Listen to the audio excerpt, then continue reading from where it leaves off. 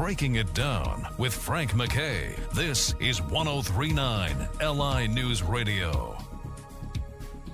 I'd like to welcome everyone to our weekly edition of 52 Players. Frank MacKay here with wonderful Sheriff Errol Toulon, and he is Suffolk County Sheriff, and he is finishing up his first term, and he's up for re-election this time. So we'll be speaking to him again later in the year. But someone who has broken ground in his life, throughout his life, and just what a career and what a term he's had, and still going on, and a lot to look forward to in the future.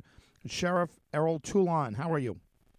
I'm doing great, Frank. Thank you for having me. Well, listen, I'm thrilled to have you. And let me ask you right out, I mean, how much different is the job than what you would have expected it to be from the start? I mean, obviously, you've been around law enforcement your whole life, and, you know, you've had all different types of experience. But it is different once you get there, I'm sure. Yes, you know, coming from Rikers Island, where I worked for 25 years in my professional career, you know, it is a huge challenge. I'll give you one. One, we had, you know, almost 25,000 inmates at one point during my tenure on Rikers Island. But I think the biggest thing that I appreciate here in Suffolk County is that I have a direct impact on the residents of Suffolk County, where I've lived for almost over 30 years now. And so, you know, the interaction with staff, employees that work in the sheriff's office, and even those that, you know, were once housed in our facilities who are now returned back to our communities is something which I really appreciate, because, you know, that direct impact, that direct interaction with those individuals is something that I really relish, as opposed to my tenure when I worked on Rikers Island. Yeah, it's you know, a much different world, but the fact that you know it from that end and you know it from kind of the ground floor probably makes the transition so much easier. But listen, just a congratulations to you, just a wonderful 4 years. As you look back on 4 years, you know, one of the things that I've heard about quite a bit, and it's the START Resource Center, and you know, I don't know all that much about it, but it's basically transitioning folks from jail to the community, and that's a big deal, because I mean, if you don't handle that properly, you know, as an individual coming out of the system, coming out of the jail system, and you don't handle that system well, or that transition well, you're going to end right back up in jail, and that's something that it's no good for the taxpayers, it's no good for the individual. Tell us a little bit about START. Sure. So we were looking at there is no direct handoff in most jurisdictions where individuals are are being released from jail back into the community, you know, for the services that are provided in those specific communities. So if we look at Suffolk County, our facilities are housed in Riverhead and Yaphank, and many individuals are going throughout all the towns from Suffolk County. And those individuals leaving our jails do not know or have the access to the resources in those various communities. So what we did was we assigned some correction staff to work directly with those community partners, so that these individuals know where the resources are. And when you look at it from a public safety standpoint, if we have individuals that are able to find housing, know where transportation is, where there might be some employment, it's better for a public safety standpoint than these individuals going back to the life that they led that caused them to be incarcerated. And so our staff are really looking at all the different aspects that can affect someone that comes into our facility: mental health, substance abuse, you know, issues with their families, so that we can help them address them and hopefully be productive members of society. How much different is this than how you started out, and when you started out as a correctional officer, and you know, the programs that may have been in place or were talked about being in place? I'm sure it's night and day compared to 30 years ago. Oh, absolutely. You know, when I started in 1982, we didn't have the technology nor the training that we have, and we never even housed anyone with mental health issues. We didn't even classify them. You know, if they were deemed Article 730 by the courts, you know, then that's when we place them in some sort of restrictive housing. But, you know, it's just a total different mindset. I think with mental health, substance abuse, we're looking to try and help those individuals. You know, here in the Suffolk County Sheriff's Office, we're actually looking to see what is causing individuals to commit crimes. And we've created a program called Deconstructing the School to Prison Pipeline, so that we can help those young men or young women who are faced with socioeconomic challenges. They see domestic violence in the home, there's substance abuse, mental health issues, and so we don't want them to lead down that path to come to Riverhead or Yaphank. What can we do to stem that tide? And working with school districts is something that, correctional agencies never really did in the past. So, we're really trying to take a community approach to what we're doing, so that not only is our community involved, but they have some say in helping us treat these individuals that are incarcerated. Errol Toulon is the voice that you're hearing, and he's the sheriff of Suffolk County. And for those listening outside of our area, Suffolk County is a pretty big area, 1.3 million at least in Suffolk County, and it's larger than many states and so forth. So it's a big job. Sheriff Errol Toulon is one of our 52 players. Frank MacKay here with the sheriff. Let me ask you about human trafficking, and when people hear the term human trafficking, they think about, maybe the Philippines, or they think about, Asia, or some far-off place. The truth of the matter is it's a tremendous problem in many places. Suffolk County is no different. No, it really isn't. I had a meeting with our federal partners regarding the gang-related issues here in Suffolk County, and ironically, they said to me that they're more concerned about human trafficking than they are about gangs. And so we started to look at the type of inmates that we had housed here, and the majority of our female population have been victims of human trafficking. So we created the first human trafficking unit in a jail in the country, where we not only address the issues, but identify those females that have been trafficked, who are the individuals that are trafficking them, and then work with our local partners, our police department and district attorney's office, in going out and getting those individuals who are trafficking them. And so we have a sergeant and a correction officer. They're both investigators that interview every female that comes into our system. At times, many of them do not recognize that they're victims of human trafficking. They may be under some sort of substance abuse, under that influence, and so it may take a few days or even sometimes weeks after interviewing them and finding out what is going on in their lives. And then we start to try and help them. We have two really good partners in ECLI, Empowerment Collaborative along Long Island, and also New Hour for Women and Children, that really work with us to work with these women and hopefully change their lives and get them out of this issue that they've been confronted with. You've done such great work on it, and from what I understand, you have a national award coming to you, or that you just received it. What's that award? Do I have that right? Yes, we were recognized by the National Sheriff's Association for our work with human trafficking and for this particular unit. So we're extremely proud because, like I said, I felt like we were groundbreaking on this issue from a jail perspective, and to be recognized by a national organization, especially the National Sheriff's Association, is something that I'm extremely proud of. And, I'm more proud of my staff, the way they've embraced this concept and looked into these issues, and the diligence that they put into work every single day to try and assist these women. You mentioned that sometimes the victims themselves do not know that they fall into that category, and it makes an awful lot of sense. It is an old expression. It's easier to see a fly on someone else than it is on yourself. And when you talk to these individuals, these women, right? I mean, they may have no idea that they fall into that category because they know one individual, their pimp or their trafficker. They're not looking at them from a technical standpoint. They're looking at them from the person that maybe have gotten them addicted to drugs, or that have fed that someone who has fed that addiction, or someone that gives them protection, let's say, or maybe even in these sad situations, maybe they look at him as a father figure or a big brother figure, even though this might be the most evil person in the world, and they're just subject to them. But how much of that is true, that they really don't know what's going on because they're living it? You're 100% correct, and one of the things that a lot of people don't realize, that when I speak about our human trafficking unit, is that many of these women have they've been trafficked since they're 12, 13 years of age, unfortunately, and by the time they get to us, they're 18 years of age, because we don't house anyone here under the age of 18. And so it's been many years of being part of this system of an individual, a woman feeling, or a young girl feeling like they're loved by an individual and they're given drugs. And now the trafficker is going to say, well, I want money for my drugs.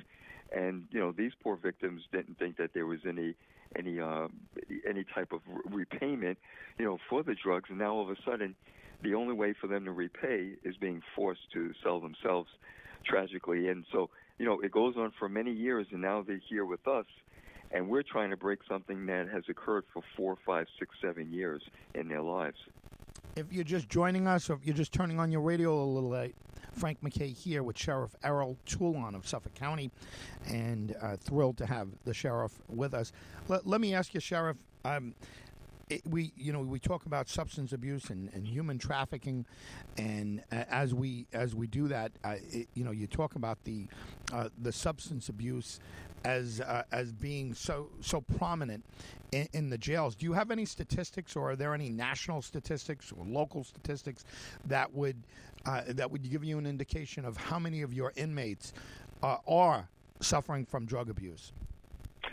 60 to 65% of the inmate population are suffering from, some sort of substance abuse, whether it's recreational use or whether it's the hardcore use where they are injecting themselves with some type of drug. And so, unfortunately, that leads, when they can't afford to buy these drugs, how are they going to sustain themselves? They're going to have to commit a crime, whether it's a petty crime or whether it's a big crime. Unfortunately, they're crimes against society, and there aren't enough mental health or substance abuse counseling facilities throughout entire New York State that's going to assist them. And so, unfortunately, jails are now the biggest service provider for those with mental health and substance abuse problems. When you get an inmate and they're addicted to heroin, is the first order of business to get them into some kind of rehab program? And is it it sounds like an obvious question, but it may not be, right?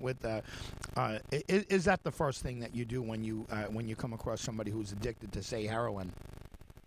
Right. So, it would, from a layperson, which I am when it comes to that type of treatment.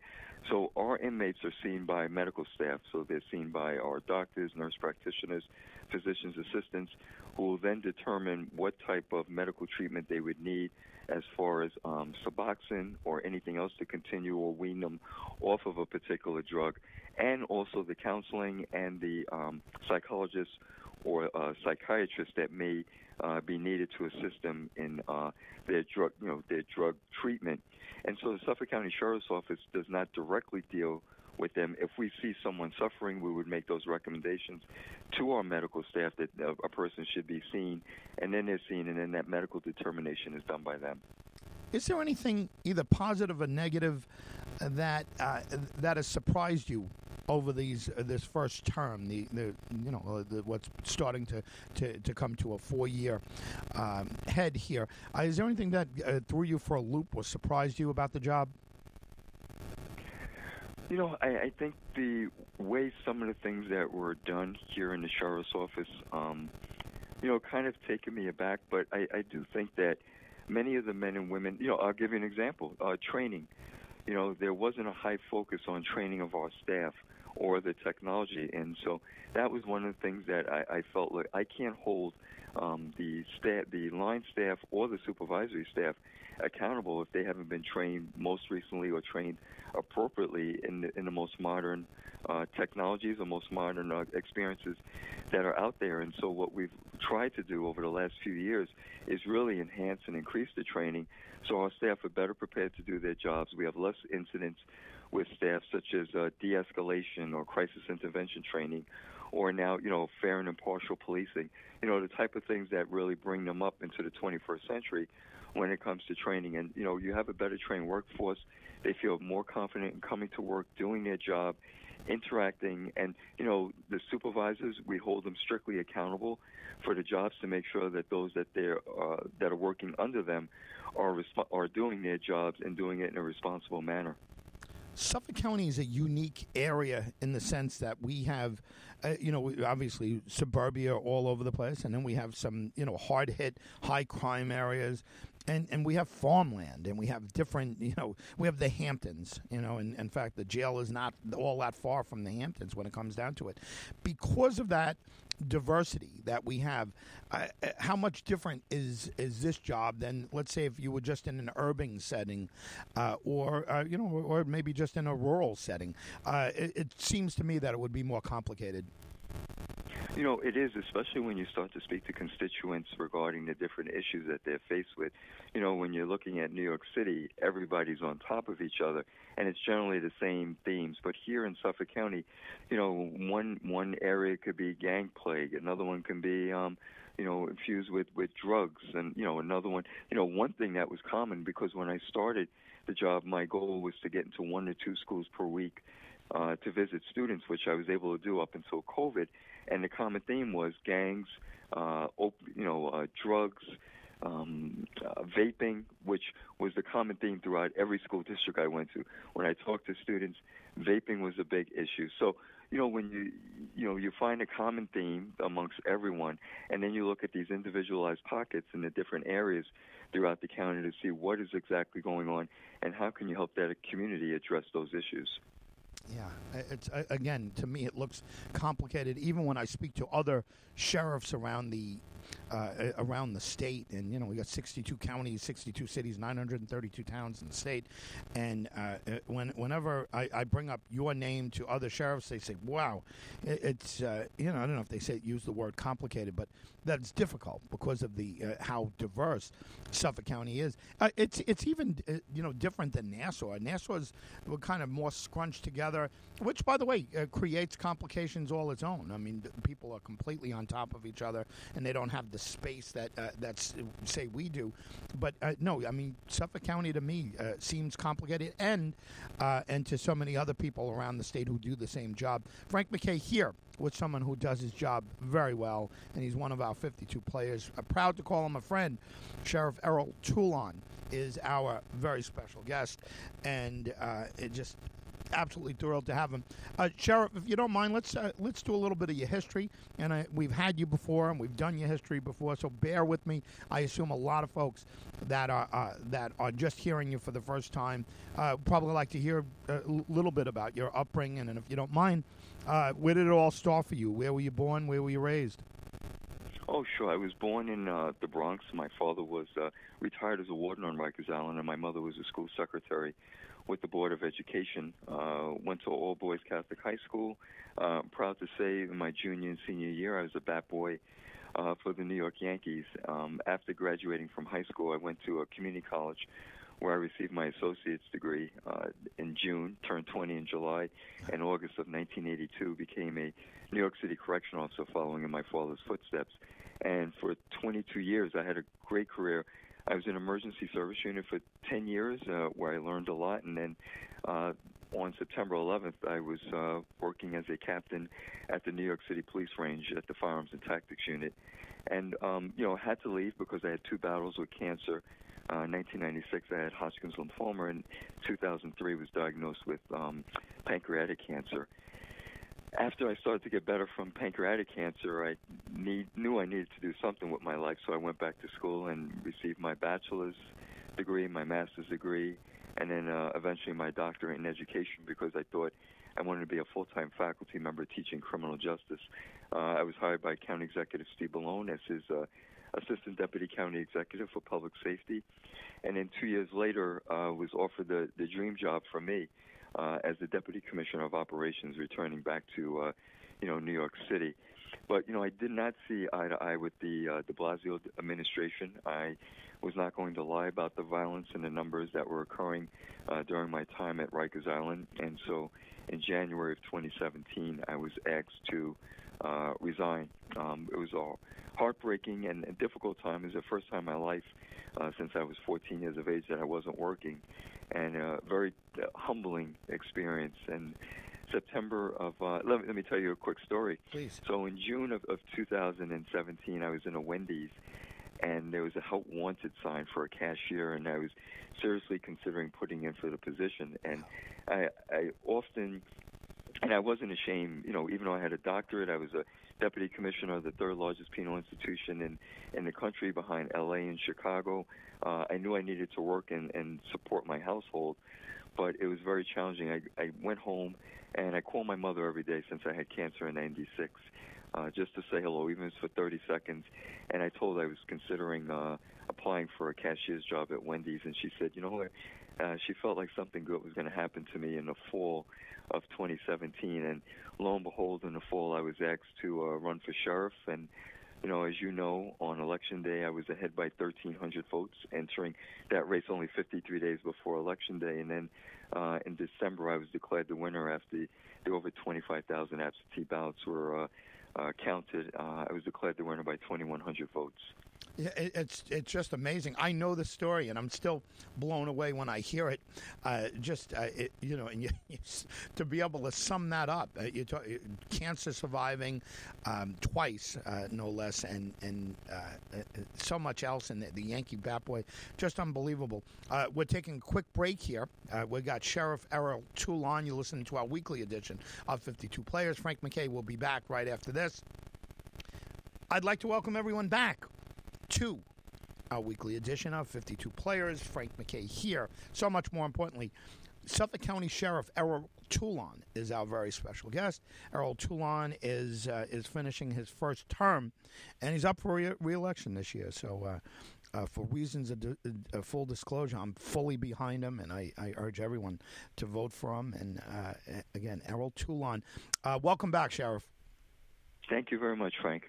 Well, we did a quick synopsis, and I'll tell you, it's amazing how quickly you can do that. When I have to do my life story, and it's so much less impressive than yours is, and it takes me forever to get through even the first part. But you're a cancer survivor. You're the son of a correction officer, and you followed in your dad's footsteps, and to get to a position, again, two-time cancer survivor, to be in a position where you have a doctorate and in education, and you're so experienced, and you were running Rikers Island. You walked away from the job basically because you wouldn't lie. You wouldn't misrepresent the situation that Mayor de Blasio, fortunately the outgoing, that's me saying it's not the sheriff saying it, but fortunately the outgoing mayor of New York City wanted you to lie, basically, and you couldn't do it. You stood up,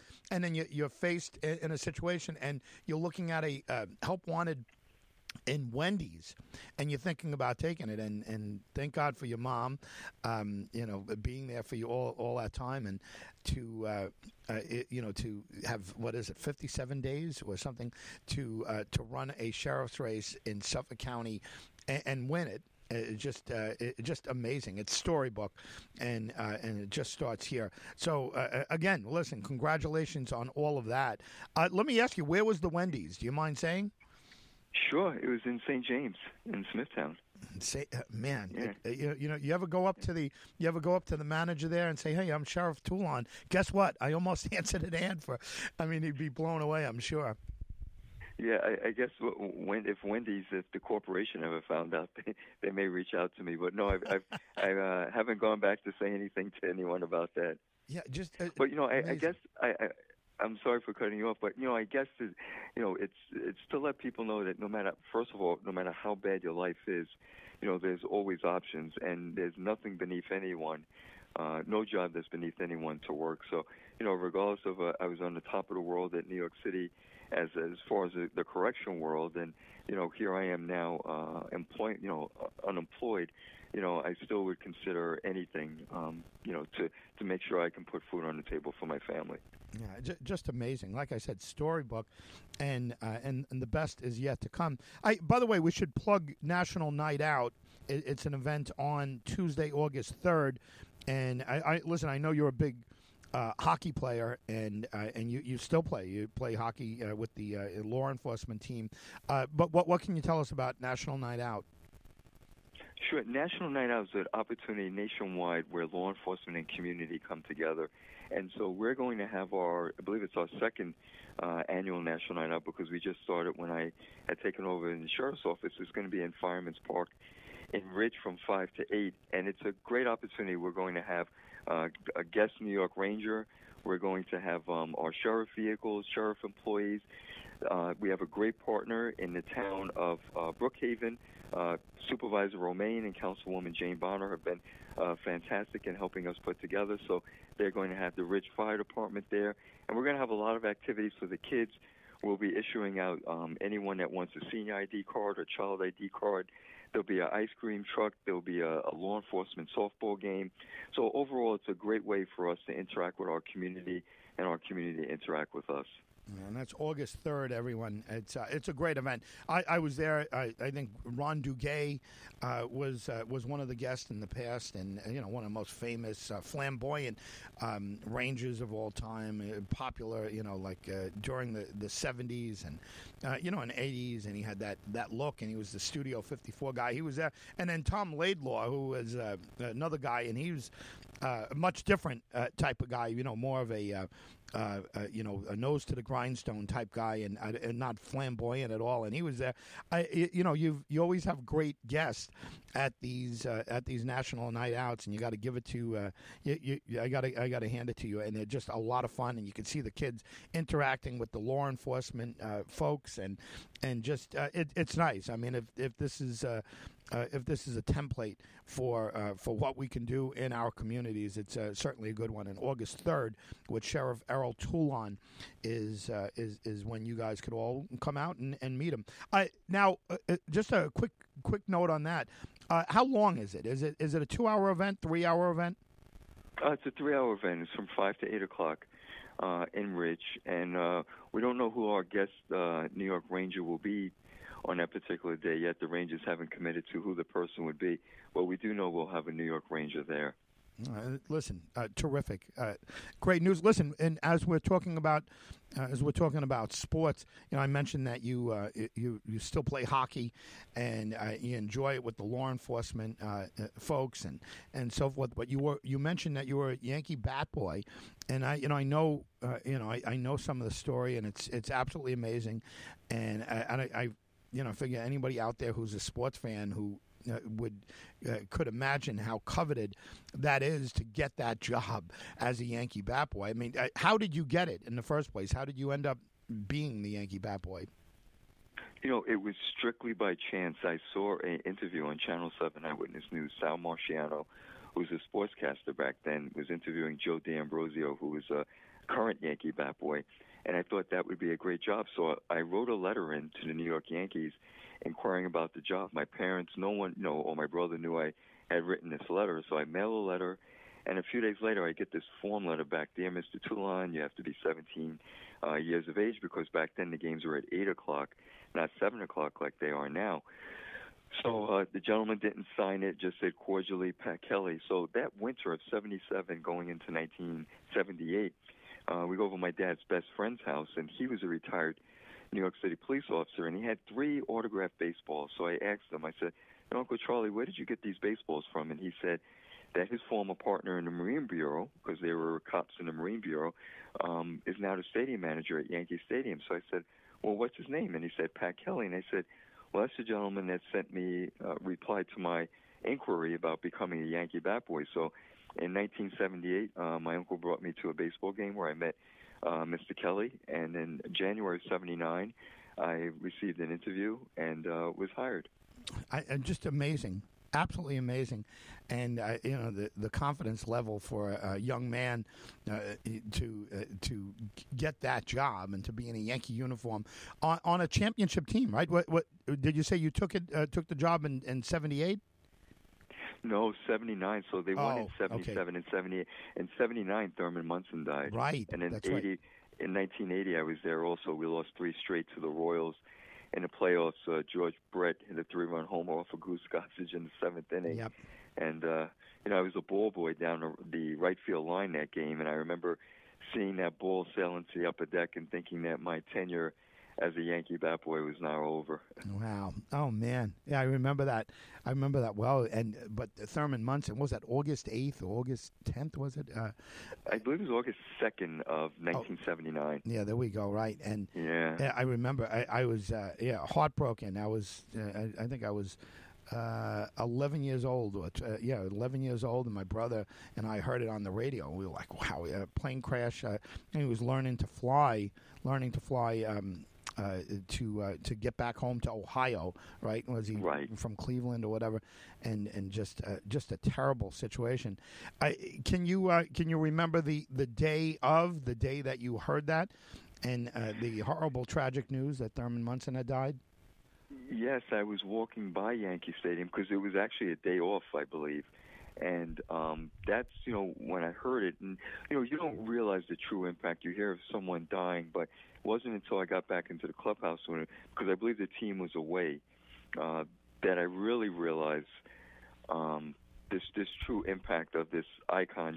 Thurman was the captain, and he was the leader of the team, and you can see the way the dynamics in the clubhouse were back then, because, Reggie was in the clubhouse, you had Thurman, you had Guidry, Bucky Dent, Goose Gossage, Catfish Hunter, Willie Randolph, Bob Watts. I mean, there was just so many iconic Yankees. Yogi Berra was the coach, and Billy Martin was the manager of the second half of that year because they had fired Bob Lemon, who had started the season as Yankee manager.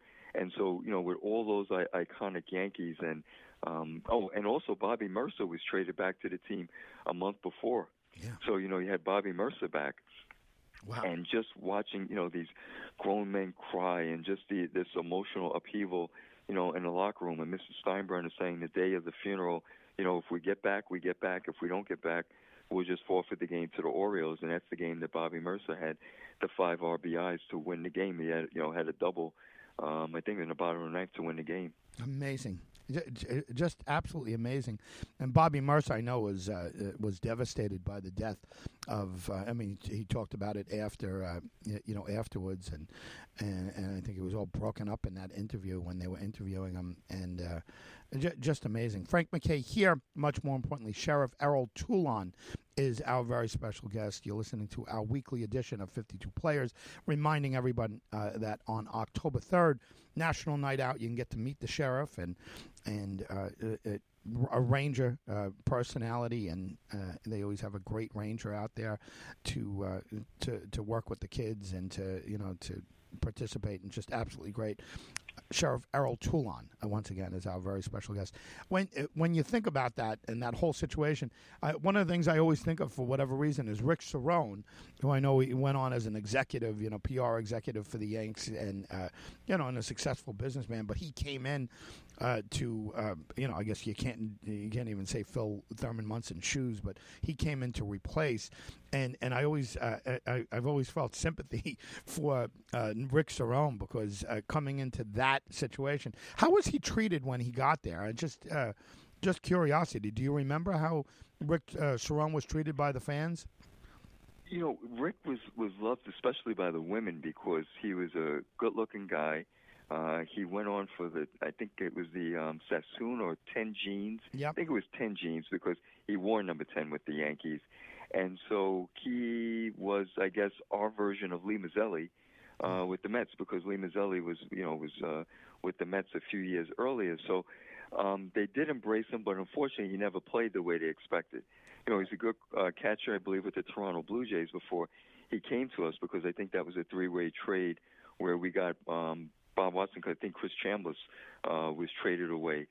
But, he never lived up to the expectations, and it was tough for anyone to fill in for Thurman Munson, not only being the captain, but just that persona of Yankee, of what a true Yankee is. And so, unfortunately, I think Rick only lasted a few years before, he was traded from the team. But, that first year was a little bit of a fanfare in 1980 for him, because, the women loved him. There were certain players that, women sought out more than others, almost like a Ron Duguay. Yeah, I was thinking that when you said the Sassoon commercial, because Jordache, I think the Rangers did the Jordache commercial, or one of those, Sergio Valente or something, and Ron Duguay was one of them. Yeah, it's the sex symbols of the sports, and you mentioned Mazzilli and Duguay and Cerrone. Yeah, right. It certainly fits in there. Do you remember any interactions with the boss, George Steinbrenner?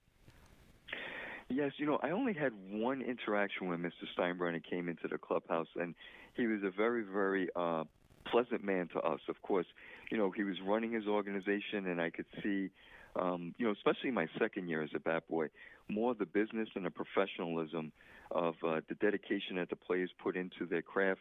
It was an 8 o'clock game back then, and sometimes they're there at 12 or 1 o'clock taking infield, taking batting practice, because they knew if they didn't perform over several games, there was someone else across the locker room that would take, that could possibly take their job. And so it was very limited interaction, but I do have a funny story for you regarding another Steinbrenner. So, a lot of times during the summertime, I would always get to the ballpark early, maybe even noon, just to help out the clubhouse men. And there was this one occasion where I'm sitting in the players' lounge. It's on a leather couch, and I'm watching TV, and this kid comes in, and he sits next to me, and he's about 9 or 10 years old, and I'm thinking to myself, it's one of the players' sons. And so he looks at me, and he elbows me with this mischievous grin, and I playfully elbow him, he elbows me. We go back and forth, and we play wrestling, and I lift him up, and I gently dropped him on the couch, and we start laughing. I asked him, what's his name? And he said, Hal. And I said, well, what's your last name? He said, Steinbrenner. And I'm like, oh, boy. And I'm thinking now, my career as a Yankee bat boy is over. So now let's fast forward 40 years. The Yankees find out that I'm elected to sheriff. And I have a picture in my office of me and Hal Steinbrenner 40 years later after, and he remembered that incident. Wow. It's just unbelievable. I'm sure a lot of people are listening to you, and they're proud of what you do. Obviously for the community and for the county or whatever. But there's just a little something special about a guy growing up as a Yankee bat boy, and I don't care if you're a Met fan or a Red Sox fan or whatever. Still, the fact that you went from bat boy to sheriff, which is just unbelievable. I don't know. Is there any? Have you been contacted by anyone else who started out? I mean, Ray Negron's got an amazing story, and I know he's a friend of yours and a friend of mine. He's got an amazing story, but for different reasons. But do you know anyone who started out as a bat boy and went on to seek elected office and win? No, that I don't know. The only bat boy I know that made any success of himself of huge notoriety was MC Hammer, if you remember that name. Oh, yeah, he was the A's, right? He was a bat boy for the Oakland A's. Yeah, amazing. That's right, MC Hammer. That's right. Wow. And yeah, he got funded. He got funded by like a lot of the A's of that time. I don't know if it was Mike Norris or some of the outfielders. I remember it, but I think they funded his first demo, even if I remember correctly. Do you remember that? Wow. Do you remember hearing that? No, I don't. But I just heard the story. I don't know how he got to fame, but I was very, very happy for anyone that can make some success of themselves. Yeah, no question about it. Once again, Sheriff Errol Toulon is our very special guest. National Night Out, where you can meet the sheriff and ranger, and we'll let you know as we get closer to that date who that ranger will be on August 3rd. And in Ridge, it is in Fireman's Park, right? Is it Fireman's Park? Yes, Fireman's Park in Ridge. Yeah, in Ridge, and I think Supervisor Romaine and Councilwoman Bono will be there, but you'll get to meet the sheriff and watch a little hockey and play a little hockey. But it's great for the kids and ice cream and so forth. But Sheriff Errol Toulon is one of our 52 players. Frank MacKay here. Much more importantly, for another minute or two, we have the sheriff. Sheriff, what's the rest of the year look like for you? I know it's a campaign year and it's different, and you get out there and you're meeting everyone, which you seem to do anyway. You've been. It doesn't seem much different than what you've been doing the last 3 years. I mean, you go to every community event that I've ever heard of, and you show up more than any public official that I've ever seen. But what's the rest of the year you look like for you around the jail? Are there big projects going on? Is it just kind of transitioning into and out of the pandemic where we're seeing light at the end of the tunnel? What's the rest of this year look like for you? There is that transition now that we're starting to ease in the restrictions because we're opening up our visits. So there's contact visits with our inmates and their families or loved ones who are coming to visit them. But we're trying to focus on different rehabilitative models for the inmates. We're also looking at different programs that we can coordinate and work with our various school districts to try and prevent criminogenic behavior or these young kids looking at crime as a way to succeed or make a living. And so between the community-related events and also some of the rehabilitation, and then we're hoping just to have a couple of projects that I don't want to discuss because I don't want anyone to try and derail me from succeeding somewhat. So, I think, we're on the right track here in Suffolk County. I hope that our community and our residents are extremely proud of the men and women that work here because they're doing a fantastic job. They're trying their best, and, I'm hoping that I can continue this work. Oh, listen, congratulations on all of the success, the awards, the appearance. I see on Fox News, it seems like every day I see, every week I see you on Fox News and all the different cable outlets, and you here with Tom Shalera once a week, and you do a great job. Let me ask you before I let you go about the pandemic. And here we are talking about sports. They say if you don't hear too much about the umpire, if you don't hear the umpire's name, you could assume they're doing a good job. It's only when they blow a call that you hear their name. But we didn't hear much during the pandemic about cases in the jail. So I assume that it was very low. And, even, I don't know if it was Butch Anderson or one of the other sheriffs upstate had said to me, he said, boy, they handled, that Suffolk County, handled the pandemic extraordinarily well. What was the pandemic like for you guys? You got to be proud of your staff over there. Extremely. When I was a deputy commissioner, I had to deal with the Ebola virus in the jail, and I had some high-level meetings with our health department, and they had stressed how important or how quickly a virus can move through the jail.